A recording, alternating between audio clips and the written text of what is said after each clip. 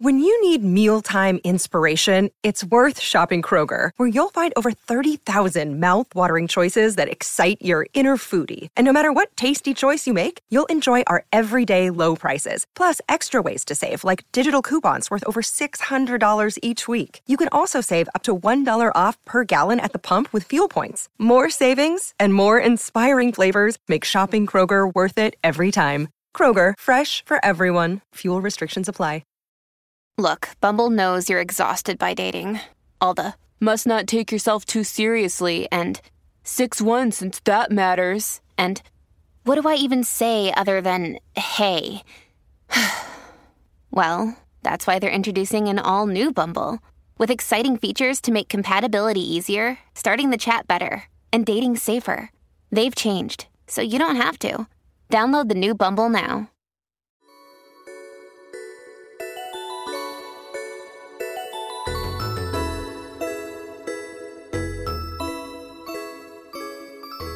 Hello and welcome back to another episode of Blush. I'm your host, Hiva, and we are going to have the best time together. It is the last Tuesday of the month, which means it's Q&A, which means we're answering your questions, and they are so good this month. So let's get into it. Also, unrelated, but we're on our first tangent. I think we're breaking records, not to brag, but every week, I think we're breaking a new record as far as how quickly I can get into tangents.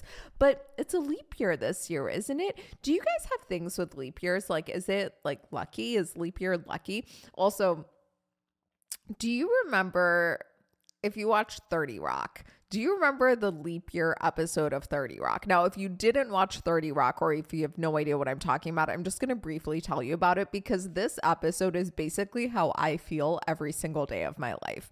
So basically, Liz Lemon wakes up one day and is like going to work, and everyone's like celebrating leap day. Like, there's people in costumes, there's this like mascotty, like, think like Santa Claus but for leap year type of person, like dressed in costume running around, and everyone is like, oh my god, happy leap day, blah blah. And she's like, what the fuck is going on, guys? And they're all like, yeah, no, it's leap day. And she's like, I've been on this planet for 30 plus years and no one has ever celebrated leap day before. What the fuck are you talking about? And everyone's acting like it's this thing that happens every year, like she should know about. And she's like, when did this start? Because I don't remember this starting. That is exactly how I feel every single day. Now, I feel less that way nowadays than I used to, but the way literally every single day of my life, I'd be like, I'm sorry, this is just a thing that everyone knows about and no one told me. Like, where did you guys learn this thing? Like, did I miss a year of school? Like, what the fuck is happening? So, okay, let's just get into it now. Because I could go on that tangent for another 4 years and then we wouldn't get to the questions, and they're so good. They're so good. Okay. Okay. Question number 1. I have a friend. That's the end. End of thought, end of sentence. No, I have a friend, we can call her Sarah, who is always late. It drives me crazy. I find her to be so irresponsible and inconsiderate. I've never thought much of this until I listened to the January Am I the Asshole episode where you talked about repressed parts and radical self-awareness. I was listening to that episode literally while getting ready to meet Sarah for lunch, and of course she was running late. If not for the fact that I was listening to the episode while this was happening, I don't think I would have even made the connection. But the fact that I was listening to you speak while I was fuming about Sarah was like a massive hey, pay attention to this moment, and it blew my mind. Here's my question. When I think about myself being irresponsible and inconsiderate, it doesn't trigger me. Moreover, other people who are irresponsible and inconsiderate don't trigger me like Sarah does. What am I missing? Okay, I love this question. I also love that you were able to have this moment, and you're so right. Like, sometimes we'll listen to something, we'll nod along, we'll be like, oh my God, yes, yes, yes, bitch, yes, go off, queen, yes. And then like the same exact scenario is playing out in our lives, and we're like, understand? Like we do not make that connection. It's honestly kind of fucking wild when you think about it. So I'm so happy that this all coincided for you so that you were able to make this connection, and now we have something to work with. And I have to say, it's funny, a lot of the things that wellness culture says are the worst things, I actually think are the best things. And I think one of the best things that can happen to you is feeling triggered, is feeling annoyed, is feeling irritated, especially when you can point to a specific scenario or a specific person, or even better yet, a specific trait within that person that is causing you to feel that way, because you have a perfect roadmap as to where you need deeper work. I mean, it's literally like someone handing you a what are they called? Like a treasure map? Why does that feel so weird? You know what I'm talking about though, like a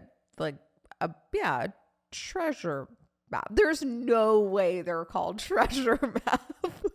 But no, you know what I mean though, like a map that points to where the treasure is. It's like someone telling you exactly where you need to go looking. What a better gift.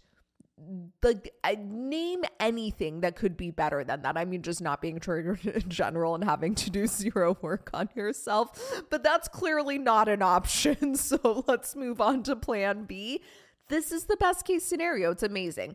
Okay, now I think it's possible. I'm so sorry, by the way, for everyone on video. My nose, oh my God, my nose, not my noise. My nose is running incessantly. And, usually I'd be kind of like a vile, gross kind of girly, like I usually am, and wipe it with my sleeves. But this is a very expensive sweater, and it was a gift, and I don't want to disrespect the gift or the sweater. So my nose is just gonna run. We're just gonna start like a whole waterfall from my nose region. It's literally like if the temperature is below 70 degrees, my nose is running. Okay.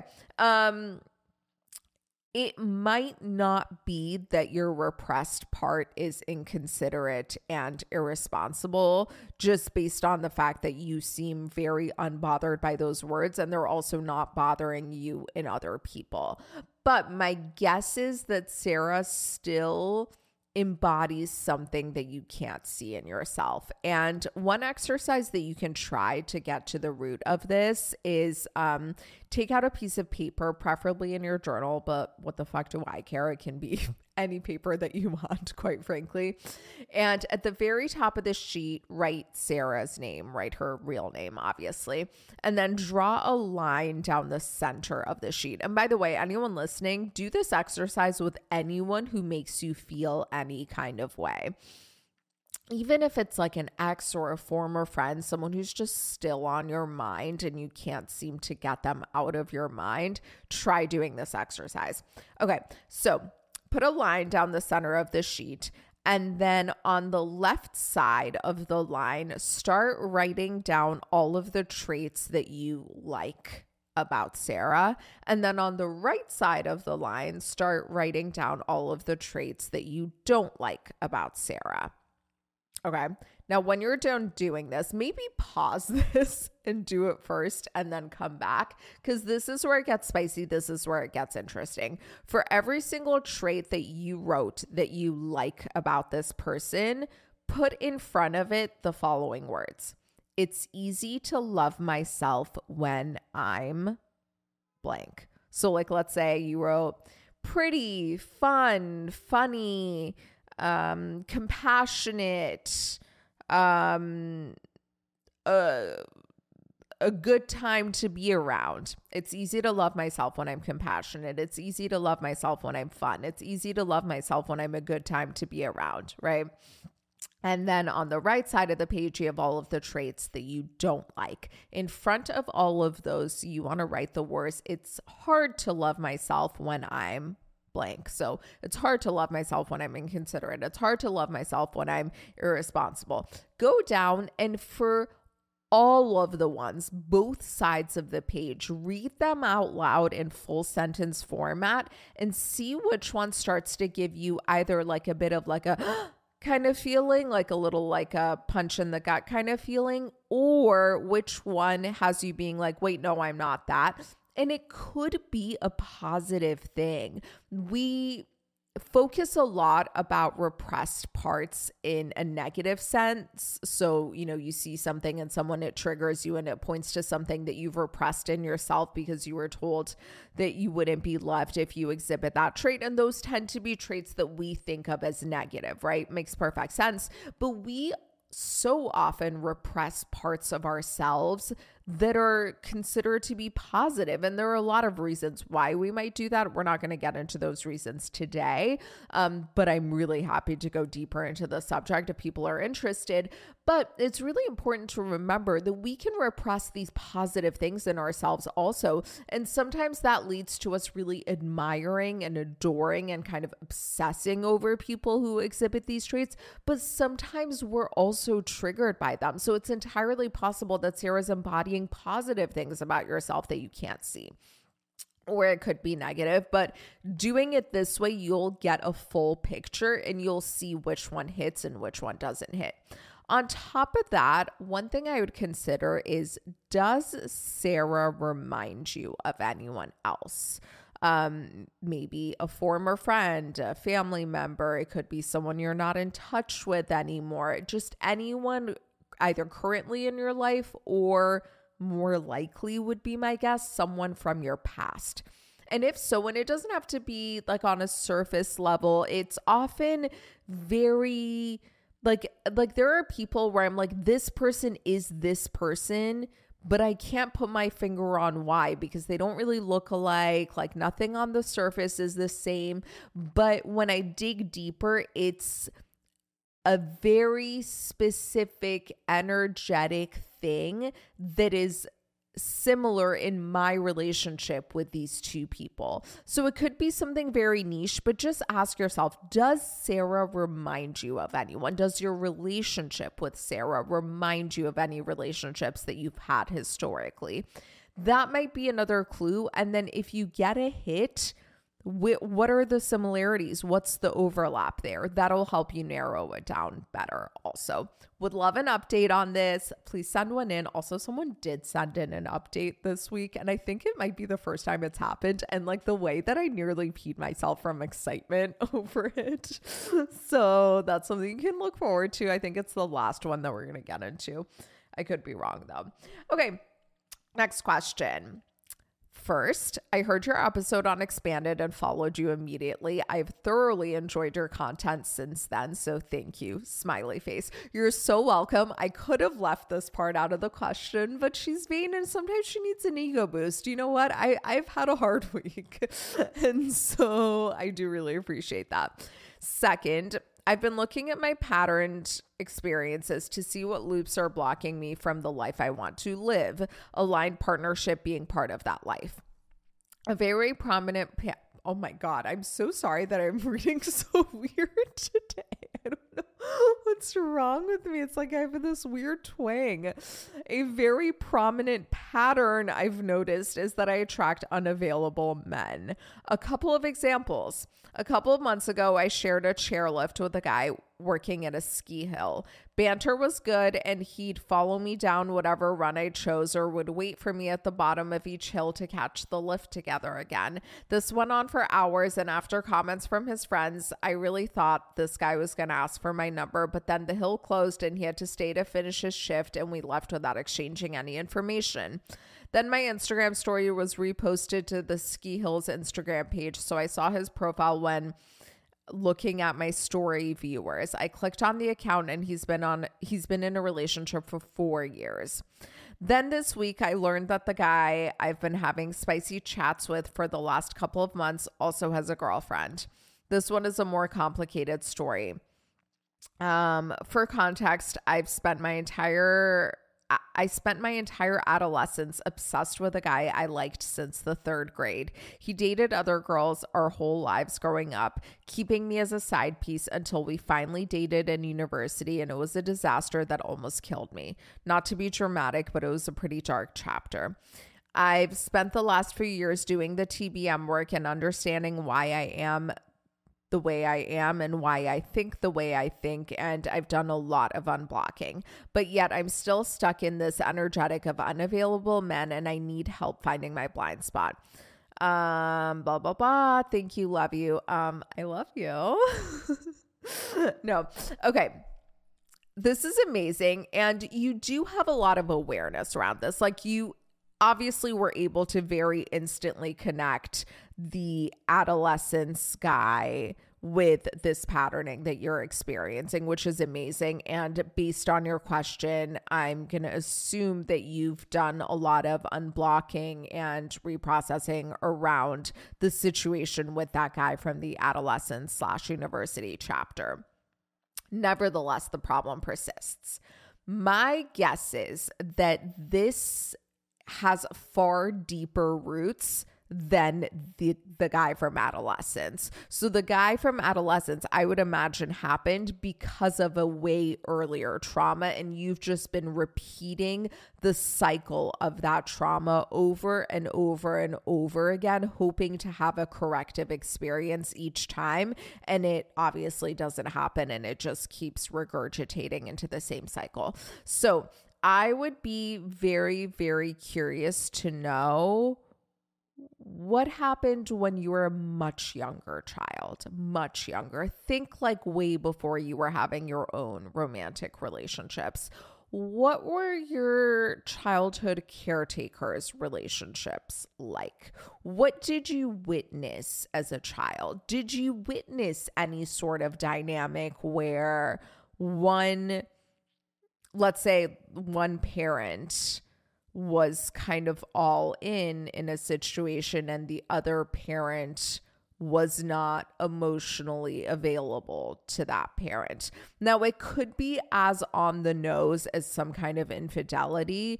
My guess is if there was something that's quite so on the nose as infidelity, you probably would already be aware of it and would have mentioned it. Maybe not. I mean, sometimes we miss the most obvious blocks. Like, it's kind of mind-blowing to me how many conversations I've had, myself included, where we'll be like, yeah, blah, blah, I don't know what it refers to. And then all of a sudden it'll be like, ding, ding, ding, the super, super obvious thing. You think maybe it refers to that. So, I mean, maybe that is the case and you just didn't connect it until right this second. But it could be a lot more nuanced than that. For example, did you have a situation where, let's say, hypothetically, your mom was like all in with her relationship with your dad, let's say, but your dad was working a lot, like working really, really long hours. And it appeared as though he was constantly choosing his job over his relationship with your mom. Something to that effect. Like, did something like that happen in childhood that you can point to that would have implanted this idea that men will be unavailable, or like men tend to be unavailable? It could even be something that your mom would say a lot. It's kind of crazy how much trauma I've seen both in myself and in my friends and in Blush Academy members stemming solely from shit their mom would say to them as a kid, and myself very much included in this. Just like my mom making little offhand comments about how men are and how men aren't has implanted so much in me that I've had to do so much unblocking around. It's so fucking common. I see it with so many of my friends who have just like had their moms say like, oh, well, men are this and men are that. And it's just created these massive blocks.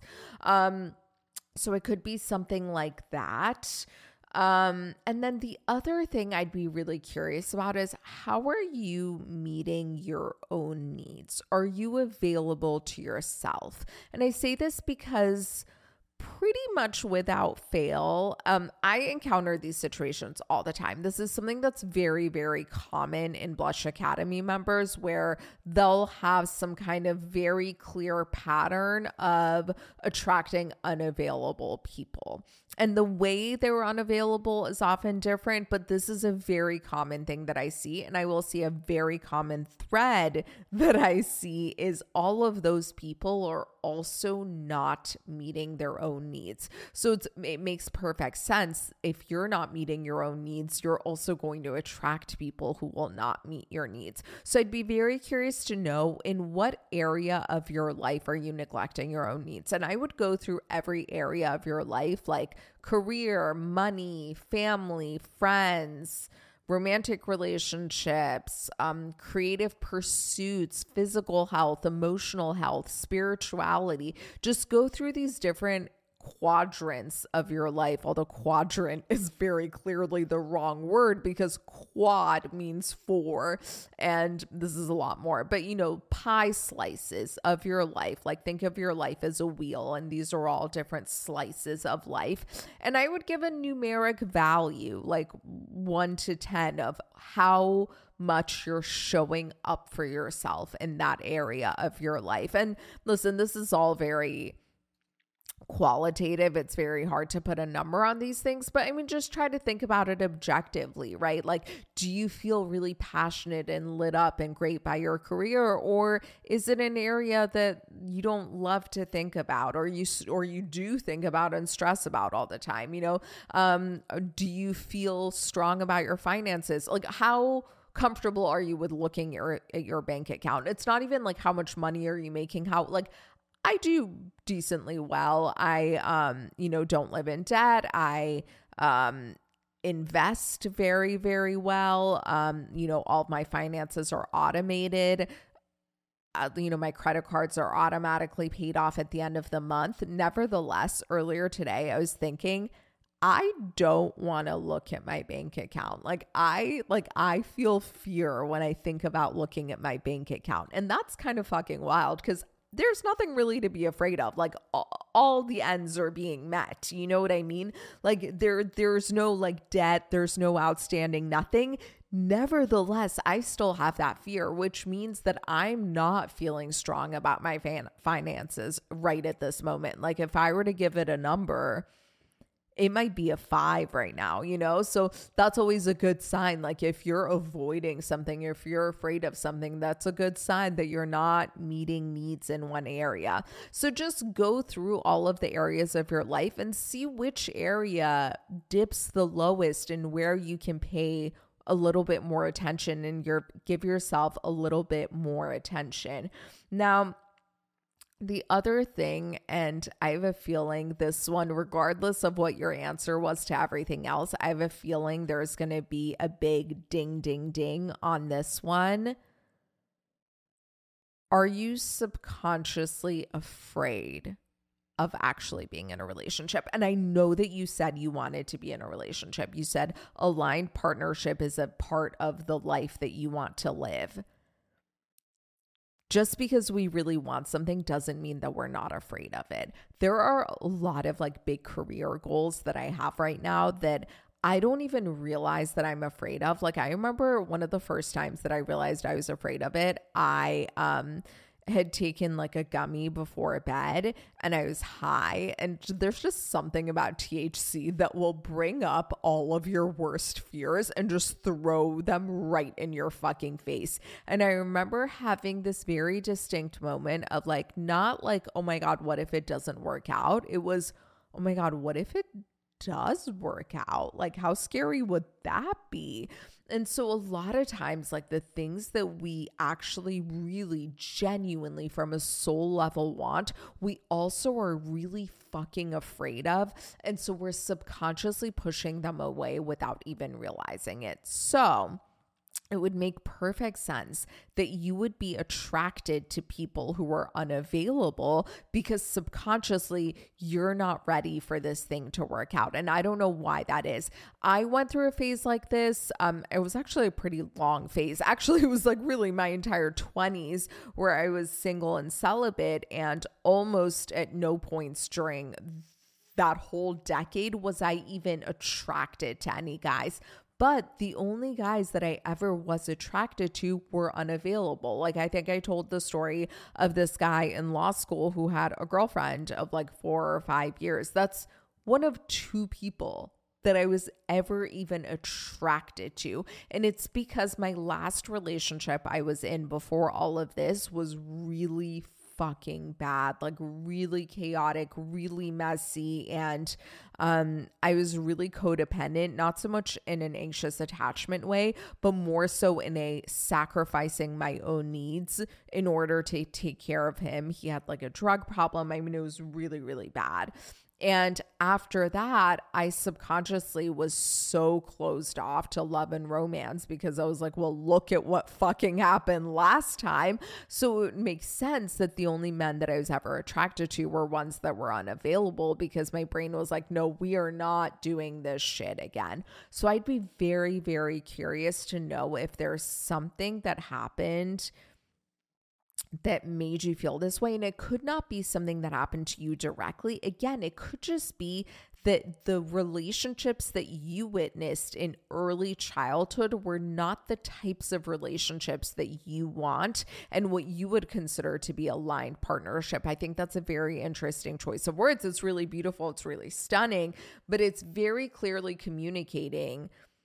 Like, you didn't just say you want a relationship. You didn't say you want love. You didn't say you want a boyfriend, a husband, a partner. You didn't even just say partnership. You said aligned partnership. That's a very specific choice of words that I don't see that often, even though it's not like there's nothing crazy or weird about it, just to be clear. And it's very beautiful and it's very stunning. But I think it's very purposefully exclusionary. You're excluding other types of partnership. And I'd be very curious to know what your idea of aligned partnership is, and if you've ever witnessed it, not experienced it, because I'm guessing you haven't experienced it and that's fine, but have you ever witnessed it in real life? Not in a movie, but in real life. Did any of the relationships that you were around in early childhood look like this type of aligned partnership? If I were a betting man, which I am not, my guess would be probably not. And that could be a massive thing that's blocking you. And if on top of that, all the relationships that you witnessed really were not the types of relationships that you would want, again, they don't even have to have been bad, but if they just were very, very different from your idea of what an enjoyable and aligned partnership would be, then it would make perfect sense for your brain to subconsciously be pushing it away, because it's like, well, I don't want to end up like all that shit.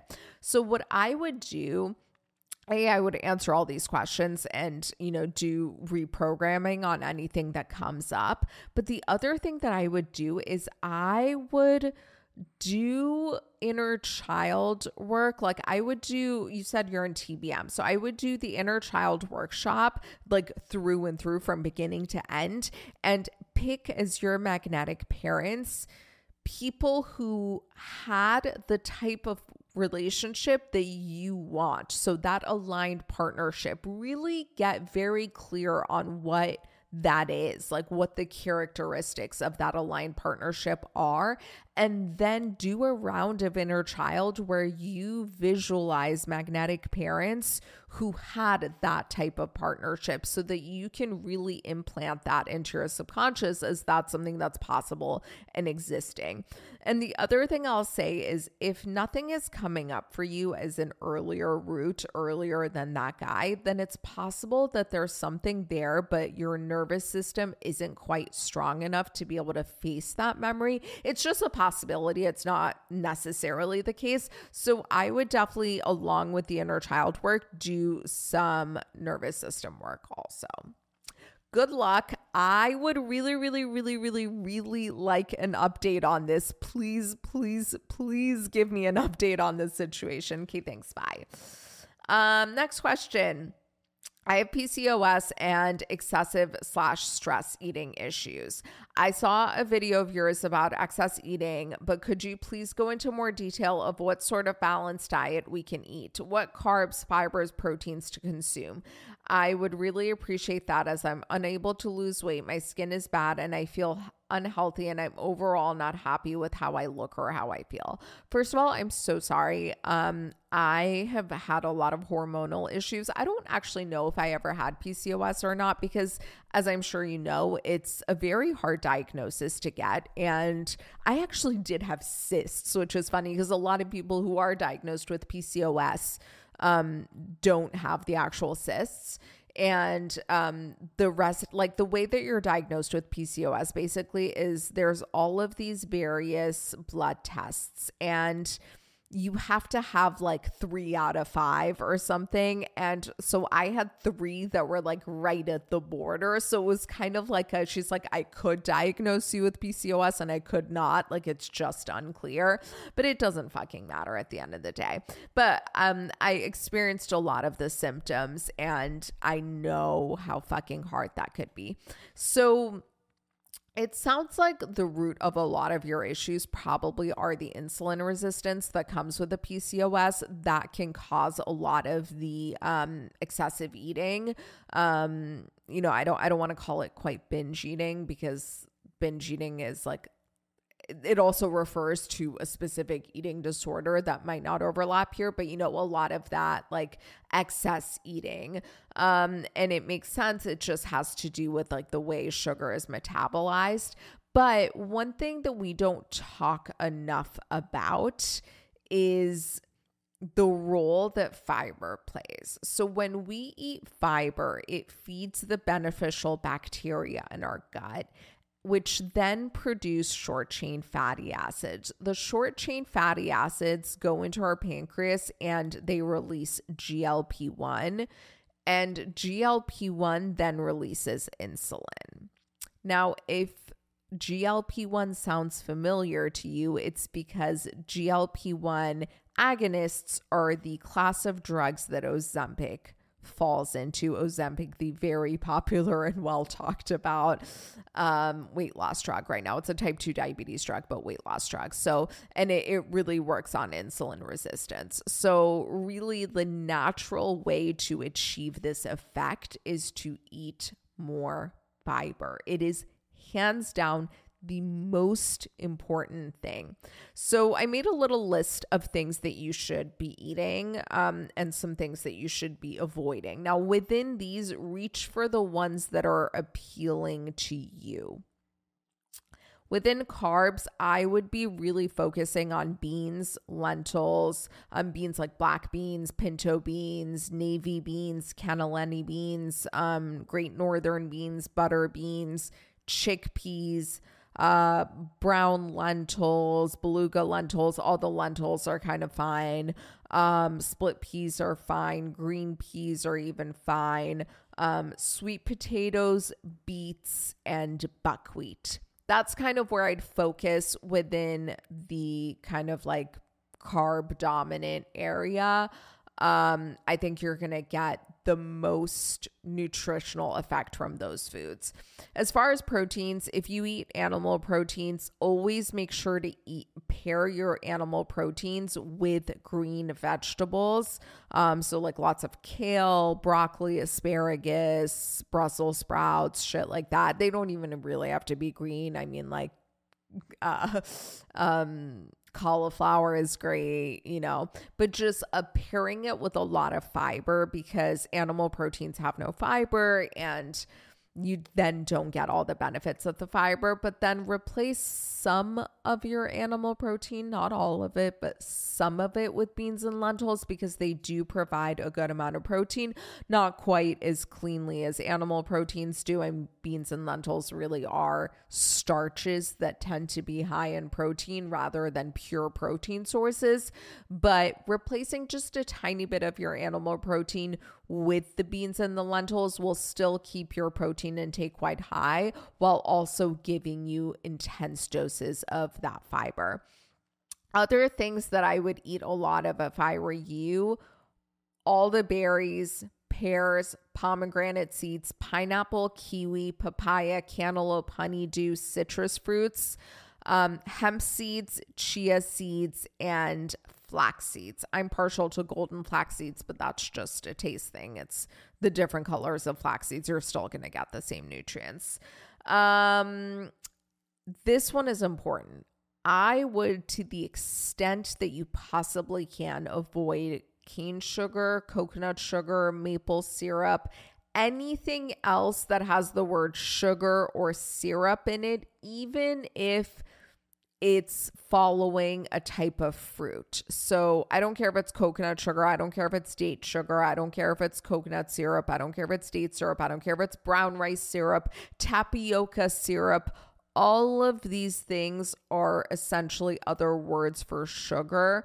I would also avoid fruit juices, even like the cold pressed, the organic, the freshly pressed. Even if it's like a green juice that has green apple juice in it, I would avoid that. Again, it's still the same type of, it's still going to affect your bloodstream the same exact way that cane sugar would. And then herbs and supplements that you can try that can be helpful. Number one, spearmint, excellent. You're not really going to see a lot of side effects with that. So just use that at your leisure. Bearbarin can be a really good herb for insulin resistance. Inositol, people with PCOS seem to have great experiences with it. And then this last one, I don't know how to pronounce. It's oleolethanolamide. I can write it down somewhere, just DM me. It's also called OEA. So if you just Google OEA and then start writing I'll just spell it out right here. OLEOYLETHANOLAMIDE. It's one of the most promising supplements we're seeing for insulin resistance. So it's just something to consider, but I would really, really focus all of your efforts right now on increasing your fiber intake. You're going to see the quickest, most extreme bang for your buck. Another thing that you could start trying to do is just having a little bit of diluted apple cider vinegar, think like a tablespoon or two's worth of apple cider vinegar, diluted into a bit of water, just like 15 minutes before meals. It'll just help with the blood sugar metabolism. Let me know if you have more questions. Definitely look out for recipes that I have that can support you with all that. I have so many recipes with beans, and none of my recipes ever use any form of sugar, including fucking maple syrup and coconut sugar. Okay, I know I go off about this so much. It just drives me fucking crazy when wellness influencers try to act like cane sugar is the devil, but coconut sugar is fine. Bitch, it's the same fucking thing. You're either stupid or you're evil. And I can't decide which one is worse. I honestly can't. Okay, next question. I've been dating what is almost the perfect guy for a few months now. Super good looking, funny, is overall pretty good to me. He has a really close friendship with one of his exes who he amicably and mutually broke up with a few years ago now. I knew they were friends, but learned they regularly FaceTime when he borrowed my iPad for something and a reminder to FaceTime her came up. I talked to him about it and the conversation went pretty well. He said he'd stop talking to her so often because he has priorities now. Love that. However, she's still the most recent person he sent a TikTok to, etc. I know this shouldn't factor into anything, but she is model gorgeous and lives out of the country now. We were friends before we dated, and despite having other ex-girlfriends, this is the only one he ever spoke about, and I worry that I'm a placeholder and will never hold the value in his life that she does. I try to rationally deal with these feelings, but I think I'm doing a pretty poor job. Okay, I don't blame you. This sounds like a lot to deal with. I have a few logistical questions. You said that he borrowed your iPad and then a reminder to FaceTime her came up. Did he log into his iCloud on your iPad? Or how else did the reminder pop up? I'm just curious. The other thing is, you said she's still the most recent person he sent a TikTok to. How are you seeing all of this information? And the reason that I'm asking this is because I'm trying to gauge how guarded or unguarded he is with his stuff, with his phone, his email, his social media, etc. Because the way that I'm reading this question, which could be wrong, which is why I'm asking all these questions, it seems like he's pretty open about his shit. If you can see who he's sending TikToks to, Like, what are you in his social media accounts? Like, is he just like handing you his shit? Like, what exactly is happening? Because if he's being really unguarded about his stuff, I do think that that's pretty good evidence that he's not hiding anything. It's just something to keep in mind. Okay. I have a lot of questions about this. Have you had feelings like this in past relationships? Are you prone to jealousy and overthinking?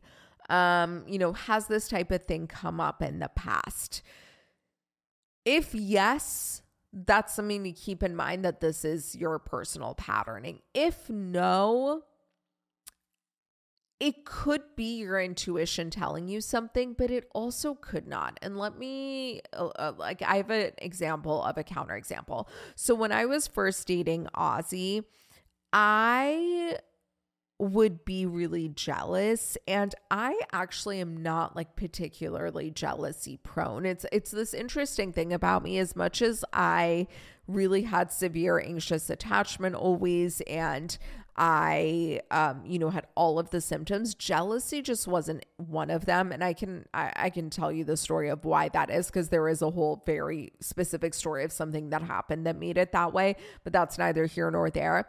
And so when I first started dating Ozzy, I'd actually worked through so much of my anxious patterning, but yet I was experiencing a lot of jealousy. And I'll be very specific. So Ozzy has, or I should say had, a lot of female friends. And I think that over the years there were dynamics. So like he had a lot of female friends who like maybe he'd like hooked up with a little bit, but it hadn't gone anywhere, like that type of situation. He just had a lot of friendships like that. And it really like bothered me in the beginning, and I'd kind of like overthink, and I was like, wow, is this my intuition? Because I'm not usually like this. And I realized that it actually wasn't my intuition. It was just that I liked him a lot more than I ever liked guys in the past. And so the stakes were so much higher to me. And I was like, holy shit, like what if there is something else going on and I don't know? Now, what really helped me not feel this way, obviously the inner work, but the bigger thing was the fact that he was so like, he would like let me go through his texts, his emails, his like when I voiced this, he was like, go through our chat history, read blah blah. And there were times where I was like, you're not seeing that this girl is into you, because like men are fucking idiots. One time, okay, there was this girl that Ozzy dated. No, he didn't even date her. They were friends. She's an artist and she lives in Australia, but they did hook up for a while, and it just like never really went anywhere. Like there were never any labels on it, but they were really good friends for many, many years, even well after they hooked up. And this fucking bitch, the way that I hate her. So she's an artist. Like if we're playing it really fast and loose with the word artist, she really draws like glorified stick figures, but that's neither here nor there.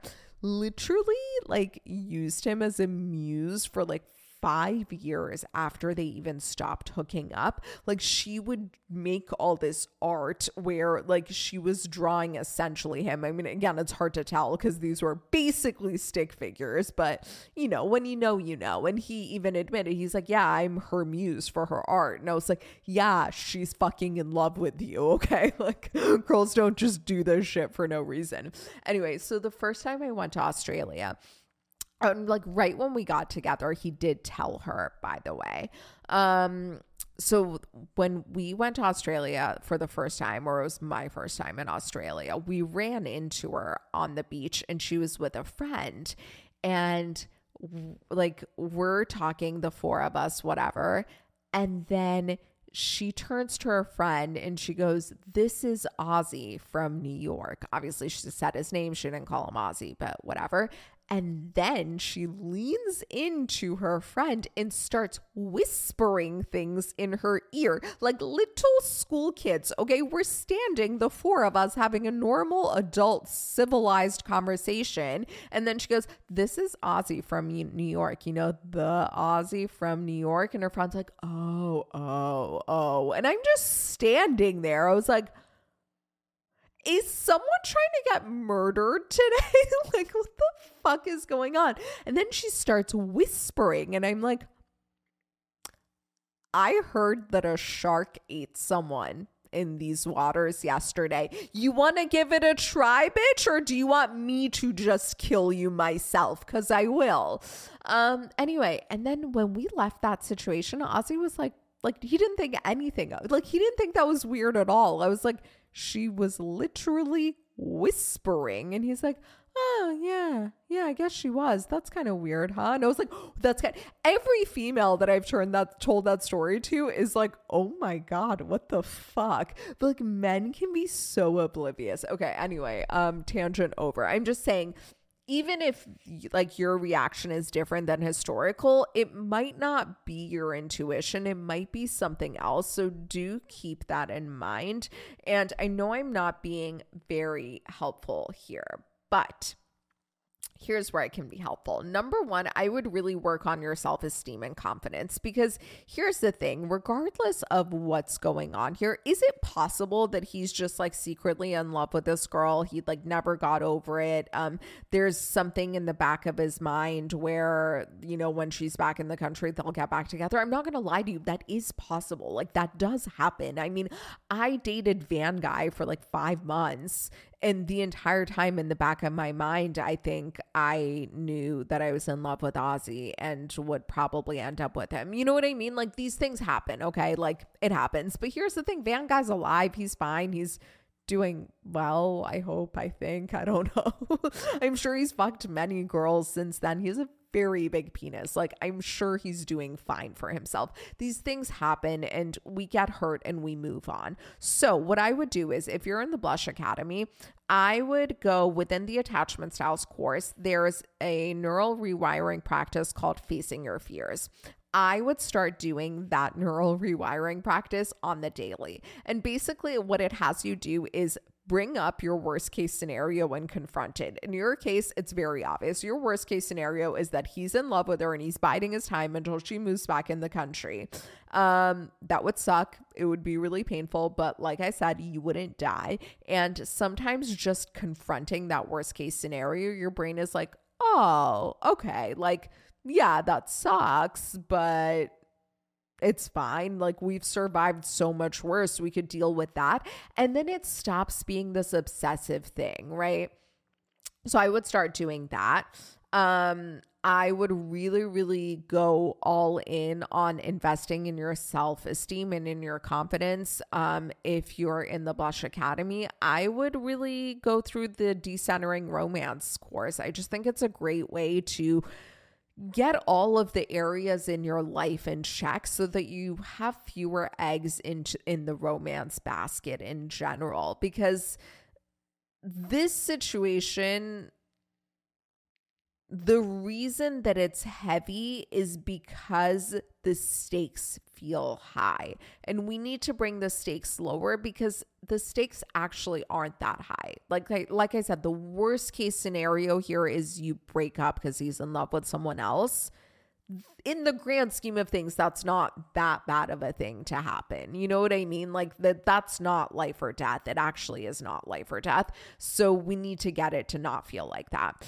And then the last thing I would do, especially if once you start doing the like facing your fears, like just confronting that worst case scenario, and that like the rumination doesn't go away, I would really just very honestly communicate with him. And I'd be curious to know how he reacts. And I wrote it down because I would say something almost verbatim like this. Hey, I've been having so much fun. Everything is really great except one thing. I can't seem to shake this fear that you have feelings for Bianca and that I'm just a placeholder because she's out of the country. I just called her Bianca because that just seems like a very model-y kind of name. I know that it's probably just my own insecurities. Okay, quick asterisk here. I think it's really important that you phrase it like this. Say that it's probably or definitely your own insecurities. I wouldn't even offer up because I don't want him to feel like he's being attacked, especially if you're actually completely off base. I don't think it's fair to say well, maybe it's my own insecurities, but maybe it's my intuition. In communicating this with him, I would 100% be I know it's my own insecurities, and I really don't want them to take over and sabotage things. But no matter how much inner work I do, I just can't seem to shake this uncomfortable feeling. What do you think? Do you have any suggestions for how we can get past this and not let it become a problem? Put it on him. Tell him exactly how you're feeling. You shouldn't be suffering in silence. And the thing is, if this goes on, you're not going to be suffering in silence. It's going to affect him and the whole relationship. So he may as well know about it now and bring him in and put part of the responsibility for finding the solution on him. I mean, I essentially did something similar with Ozzy, and he was like, what can I do to reassure you? Do you want to do random phone checks? Do you whatever you want to do, take my phone. And I remember I took his phone one time and I looked through it and I was like, okay, this girl is DMing you a lot though. And I think that she really is into you and that you're not seeing it. And he's like, but I'm not into her. What do you want me to just not talk to her? I won't talk to her. I won't answer her. I don't care. Whatever it takes for you to not feel this way. So put it on, bring him into the solution, because that's really how strong relationships are built. Good luck. Would like an update. Okay, we're towards the end. Okay, this isn't a question, but I wanted to share a win. There's been this whole mutual flirtation with this married guy I work very closely with every day. We have a really great relationship filled with trust, mutual respect, open communication, witty banter, silliness, and safety.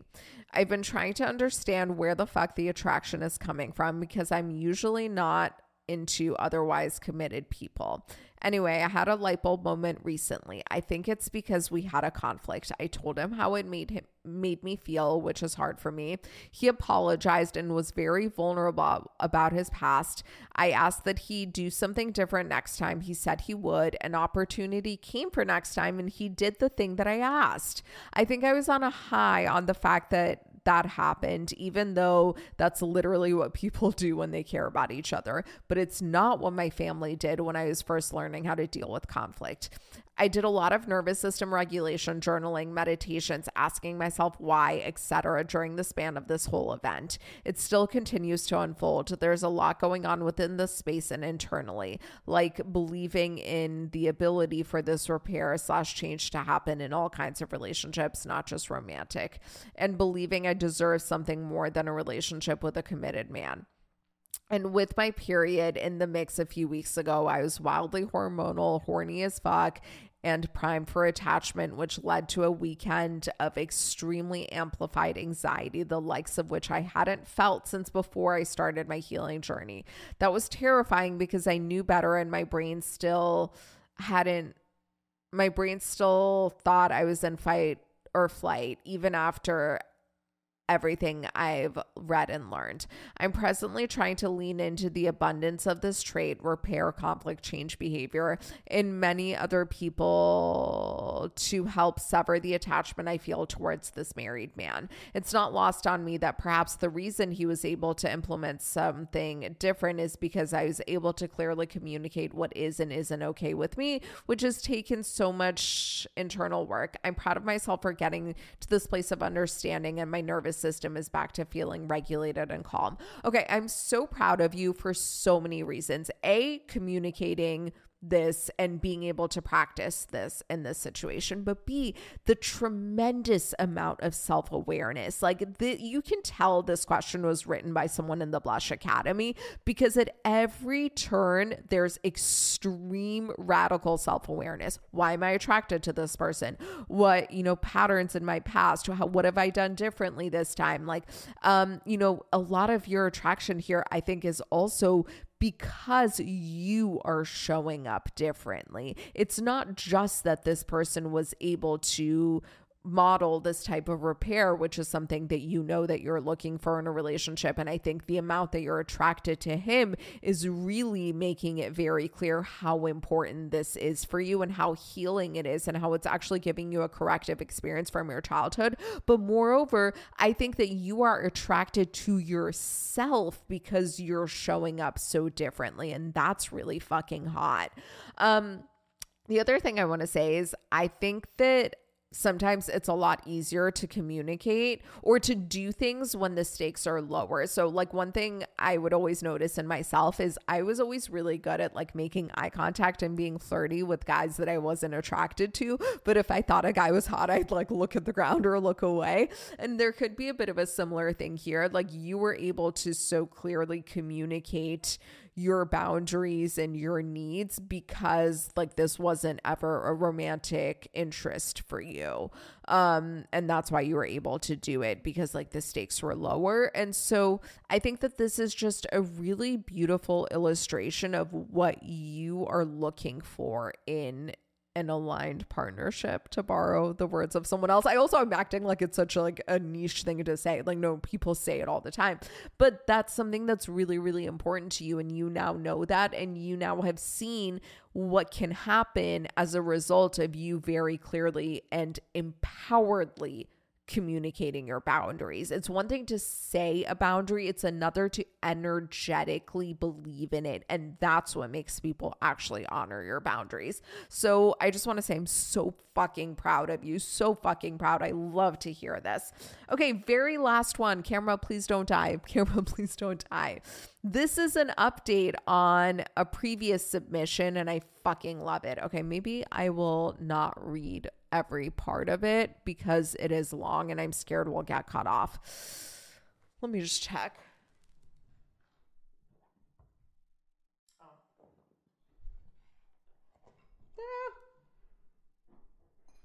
Oh my God. Okay.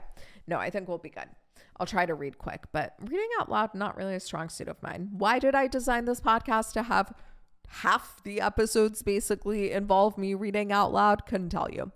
Anyway, hi, I wrote in and you read my question on last week's episode, January 30th. Thank you for that, by the way.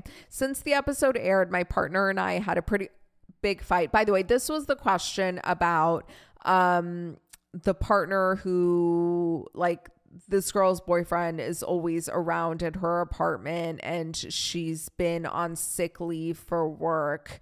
And this was the one where I said I will never tell someone that they should break up with someone, but I do hope she gets there on her own. Okay, so that's the one for everyone listening.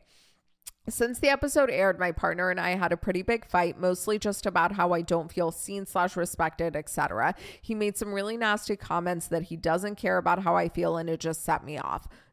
What a bitch. What an overreaction. I'm just kidding. That should set you off. Like, what an insane and callous thing to say on his part. I had been pretty sick recently. I also wonder if my poor health is related to the shitty relationship. Yes, it definitely is. And had gone to the local urgent care to be seen. It turns out I have pneumonia and needed to rest/take care of my body. I had pneumonia like a million times when I was a freshman in college, by the way. So I can actually really relate to this. My boyfriend had plans to go out for a work lunch the day I found out I was sick. And so I had told him that I needed to rest and couldn't deal with any BS/trauma. And if he was planning on drinking, that it would be best if we didn't hang out that night. He ended up coming over after his lunch. And while he did stop at the market and pick me up some stuff, I thought that was sweet, but did not ask for anything / request him to do so. He also brought over beers and decided he would keep drinking when he got to my house, and also vaped, which I find to be gross, very close to my face. Did I mention the pneumonia diagnosis? To me, this didn't sit well, so I just reiterated what I had said earlier in the day, that I really needed to rest and didn't want to be around alcohol or him vaping in my house. He made a comment that he, quote unquote, left the bar and could have continued to stay out and drink. I'm sorry, what kind of lunch is this? But okay, whatever. I actually would have preferred that, but he was trying to use this as some sort of dig at me for trying to recommunicate a boundary. This is very common though. Anything I have an opinion on or have feelings about is something he will mock me over or use against me at some point, which I have always felt conflicted about, since he will say I was just joking / kidding around and that I can't take a joke. Yeah, this is very gaslighty, but whatever. This man is making me question my own reality. Yes, gaslighting. That's what happens. And I know it's time for a change here. Amazing. Kudos. That's the most important moment, when you can just acknowledge that out loud. You're already halfway there. I want to be strong enough to get through this breakup, but I don't have a lot of friends. I mean, I have friends, but not any close friends that I could consider a support network, and I just feel really isolated by all of this. I appreciate your feedback very much. I've looked into codependent behavior, and I think I check most of the boxes here. It was also helpful to look into my upbringing, as it does explain some of the unhealthy patterns. Mom was mostly single. She and dad were pretty young when they had me and my siblings, and their relationship was super unhealthy. My mom is still in a pretty unhealthy relationship, while my dad is remarried into an overall healthy one. I really just feel like this guy is very manipulative with me, and I would say even gaslights or omits parts of things for his own betterment. He also has a pretty large friend group, mostly his friends from high school, so he can just send a text and meet someone out at the bar close by where he lives in the city. I'm further out. He's in Boston. I'm on the South Shore, about 30 minutes away, and haven't really poured into my own relationships, so I just feel these weird emotions around that aspect of it. Not to mention, we really only hung out at my house, so I feel like my space is now left with memories, etc., while he can go home to his apartment and essentially live free of me / anything that reminds him of me. I completely understand where you're going with this. I completely get it. Okay. I'm trying to not compare. I wouldn't call it envy or jealousy, but it's hard. We have decided to take space as of today, Sunday, February 4th. But I don't think that will help us. I really want to foster my own self-confidence and build my own foundation. I don't want to feel so lost and sad losing a guy that I know isn't right for me, but I do for some reason. I'm really interested in the Blush Academy and open to any advice or thoughts on what to do. Okay, first of all, I just want to say I relate to so much of this, so much. So when I went through my worst breakup with the comedian, I had just moved to New York. I had literally 0 friends in New York City. Well, that's not true. I had 1 friend, but she ended up like really not being there for me at all.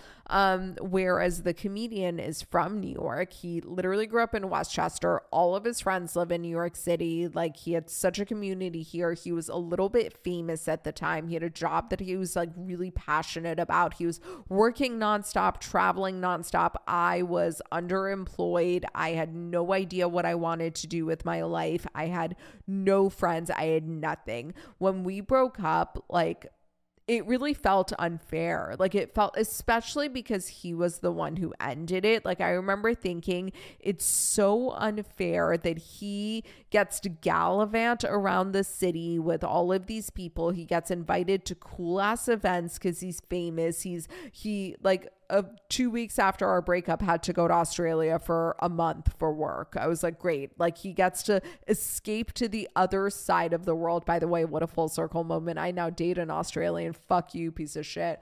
Anyway, He gets to escape to the other side of the planet, whereas I'm stuck here knowing no one. I'm lonely. I'm bored all day long because like I may as well have been unemployed at the time. I was so underworked. I like, you know, I was stuck at home all the time. I had like my only memories in that apartment were with him because I had just moved to New York. Like it was so like, it was the imbalance and the unfairness. And then to add on top of that, he started dating someone else weeks after we broke up. Weeks after we broke up, he met someone else and started dating. I was like, it's just not fair. Like I hate to like, I know I sound like a little kid when I say like, oh, it's unfair, but it's literally unfair. Like there's no other words for it.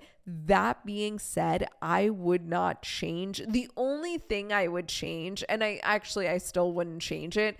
The only thing I would change is like, I wish I had just broken up with him when I was feeling all of these feelings instead of letting it play out and get to the point where it did and then him being the one to end it. And that's not from an ego place. It's just that I think I would have felt better about myself if I had just had the ovaries to like fucking do it. But other than that, even though it was such a painful time, so much magic came out of it. And like literally everything I have in my life now is a direct result of how painful that time was for me. So here's what I would do. Number one, I would start with this exercise that's actually in the Blush Academy breakup course. And if you sign up for the Blush Academy, I would just start doing the breakup course immediately because I think it's really going to give you the foundation to follow through with this. Take out a piece of paper and list every single thing that you don't like about this guy. Every single thing that you don't like about him and that you don't like about your relationship. And I would force yourself to write 3 pages minimum. So even if you're like, I don't know, I can't think of anything else, just force yourself to keep writing. And then make another list of every single thing that you are looking for in a partner and in a relationship. Like, what does your ideal relationship look like? And then compare all of the things that you actually do like about this person in this relationship to all the things that you're looking for. See what percentage of it is a hit. My guess is it's not going to be over it's definitely not going to be over like 75, 80%, which is what I think you should be hitting in a relationship. So that in and of itself, I think it's going to be a little bit helpful. The next thing I would do, and this might be the most important thing, is start fostering a relationship with your highest self. And I know that this sounds kind of cheesy and kind of woo-woo, but I think this relationship is going to be more healing to you than any other relationship. Now, I do want you to start looking at, like building friendships, things like that, but none of those relationships will do 1/10 of what building a relationship with your highest self looks like. So really spend some time every single day closing your eyes and just connecting with the highest, the best version of yourself. And really take her in. What does she look like? How does she dress? How does she carry herself? What's her energy like? And really start turning to her. Start having conversations with your highest self. Start venting to her. Start having her comfort you. Really start fostering that relationship. On top of that, I want you to start building relationships with people, both online and locally. So, okay. I was just looking at your submission again. I don't think you're someone who found me from TBM, are you? If you are someone who found me from TBM, look at online communities like the TBM, online community. That can be a really great place to start finding people to connect with.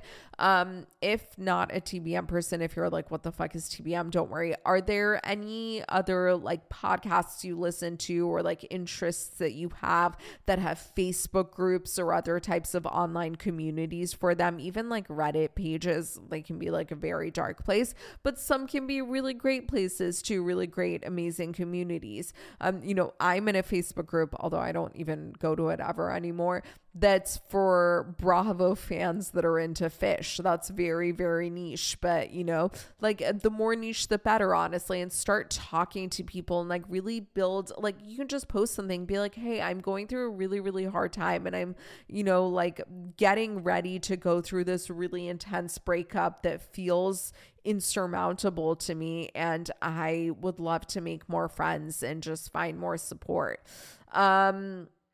Look at local meetups and things like that. Maybe even like Bumble BFF could be a good resource. Any listeners in the Boston area, DM me and maybe I can put you guys in touch. That could be a fun thing. And then I want you to start taking some kind of in-person class locally. So it can be like yoga, Pilates, a different type of workout. I love solid core. Maybe like a ceramics class, some kind of art class, maybe a language class. It doesn't matter. All that I really want it to be is in person, and that you go very, very consistently. This will get you out of the house. It'll give you a new hobby, a new thing to be passionate and excited about. And it'll also give you a chance to meet new people, which are all going to be really helpful.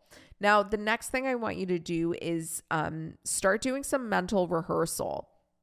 So really close your eyes, take some breaths, get yourself into like a deep, relaxed state and start visualizing yourself breaking up with this guy. So like really, I want you to be in first person. So when you close your eyes, take your deep breaths, get relaxed, then like really orient yourself in your body, like see your hands move. You have to be in your body. You don't want to be watching yourself like you're watching yourself on a screen. You want to be in your body like in VR. And just visualize sitting down, talking to this guy, breaking up with him and sticking with it. And then if you want, you can go on to visualize starting to date again and finding a person who's actually an embodiment of what you want and not like this guy and doesn't have all these traits. There is a mental rehearsal neural rewiring practice within the Blush Academy that can really guide you through doing this mental rehearsal, and do this like every fucking day. I'm not even joking. Do it every single day until you actually pull the trigger, because each time that you do this visualization, it's going to get you stronger and more likely to actually do it. So just keep doing it until you actually do it in real life. Now within the Blush Academy, there's the mental rehearsal NRP that you can do. The other things I would do is I would maybe I don't know. I generally speaking will tell everyone to do the nervous system course before you do anything else. In this scenario, it might be helpful to actually start going through the breakup course first, or do them in tandem, especially because it sounds like you have a lot of time on your hands. It might feel really good to really, really pour yourself into the deeper work right now. So you could do them in tandem. Within the nervous system course, I would spend a lot of time doing the proactive breathwork sessions, especially the mental and physical, like strength and resilience or something like that. That's going to be a really, really good one. There's also one that I'm adding soon for emotional release that might be really good for you. I would do all of the neural rewiring practices on childhood experiences and reimagining new childhoods. And for that, like when you're doing the reimagining childhood, I would do that where you have parents who have like a really good relationship where there's a lot of equal give and take. And I would do the whole attachment styles course too. And then after that, I would do decentering romance. But I would do everything in that order. So thank you so much for submitting an update. I literally think you're the first person who's ever submitted an update, and I always want updates. I want another update. Seriously, next month, I'd like to read another update from you. So I'm wishing you luck. I think that you're there. Like, you can do this. You're strong enough. You're there. If not, you would that moment you had, I just want to reread it, because when I read that, I got chills. You said, I know it's time for a change. You know it's time for a change. You're ready. You can do it. You're there already.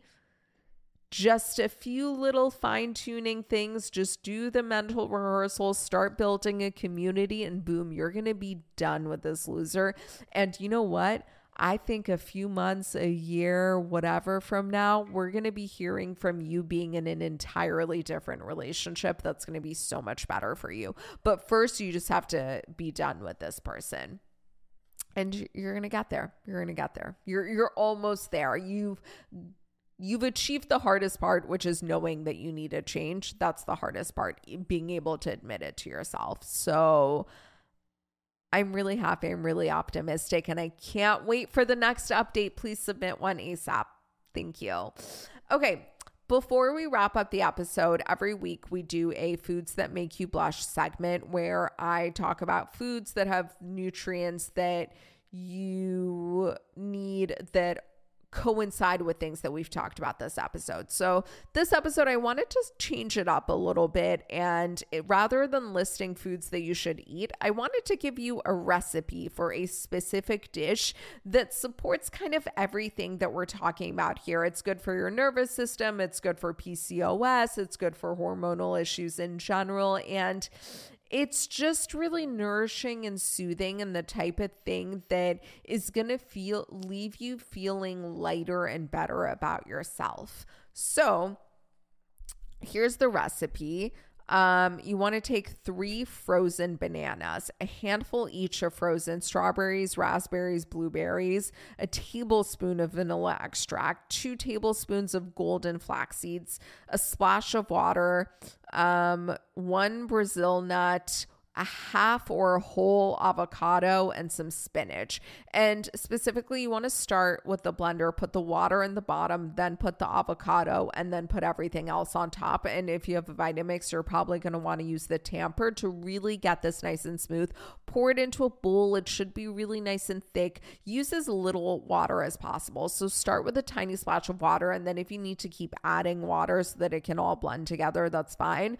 But just go like that so you get a nice thick, it's going to feel like soft serve in a bowl. Pour it into a bowl, garnish it with some fresh berries, some chia seeds, some flax seeds, some hemp seeds on top. If you have some edible flowers, even like dried rose petals, just something to give it, like make it feel decadent and really treat yourself. Like make yourself feel like you're treating yourself to something special. Now, if you want the color to be pretty and pink, leave out the spinach, but the spinach, you won't be able to taste it and it adds a lot of nutrients. But if you want to like make it really Instagrammable, leave out the fucking spinach. It'll be beautiful, bright pink, and snap a fucking photo of it and tag me so I can see.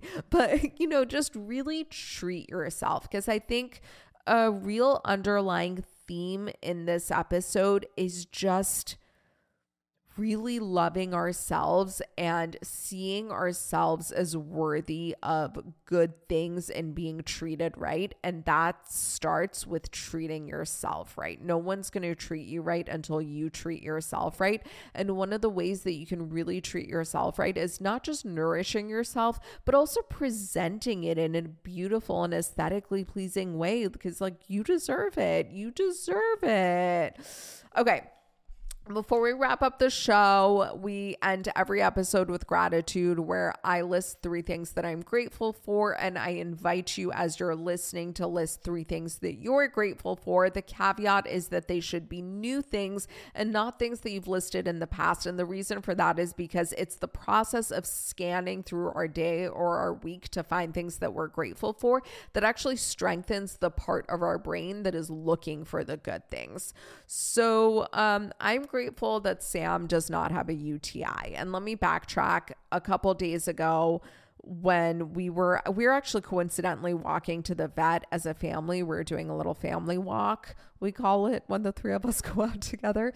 And we were going just to pick up some of her meds, And we noticed like right when we were about to get there, Sam was like walking really fucking weird. So Ozzy just carried her the rest of the way. And we were like, when we got there, we're like, can we see a vet immediately? And she did a full exam, and it seems like she's having another neurological flare up. So her like walking is off again. Which, you know, is really fucking heartbreaking, but it's not as bad as last time. Like, she's not like fully paralyzed or anything. We're just monitoring her, and we have her resting for now. And so I was thinking like, okay, well, I'm grateful that it's not worse. And then today she also got diarrhea, and I was like, okay, well, at least she doesn't have a UTI. At least she doesn't have a UTI, and she doesn't have an ear infection. Those are the other two common things that she's prone to. So she's having a flare up of every other health issue, but at least not a UTI. And I'm grateful for that. I am grateful. I'm grateful that I've gotten a lot of rest while Ozzy's been here. He's leaving tomorrow, which is like by the time this episode comes out, he's going to be gone again for work, which is going to be really hard again. But I'm really grateful that while he's been here, he's picked up so much of the slack, and I've just gotten to rest. And I'm now going to be doing this alone in a more refreshed state. And I am grateful.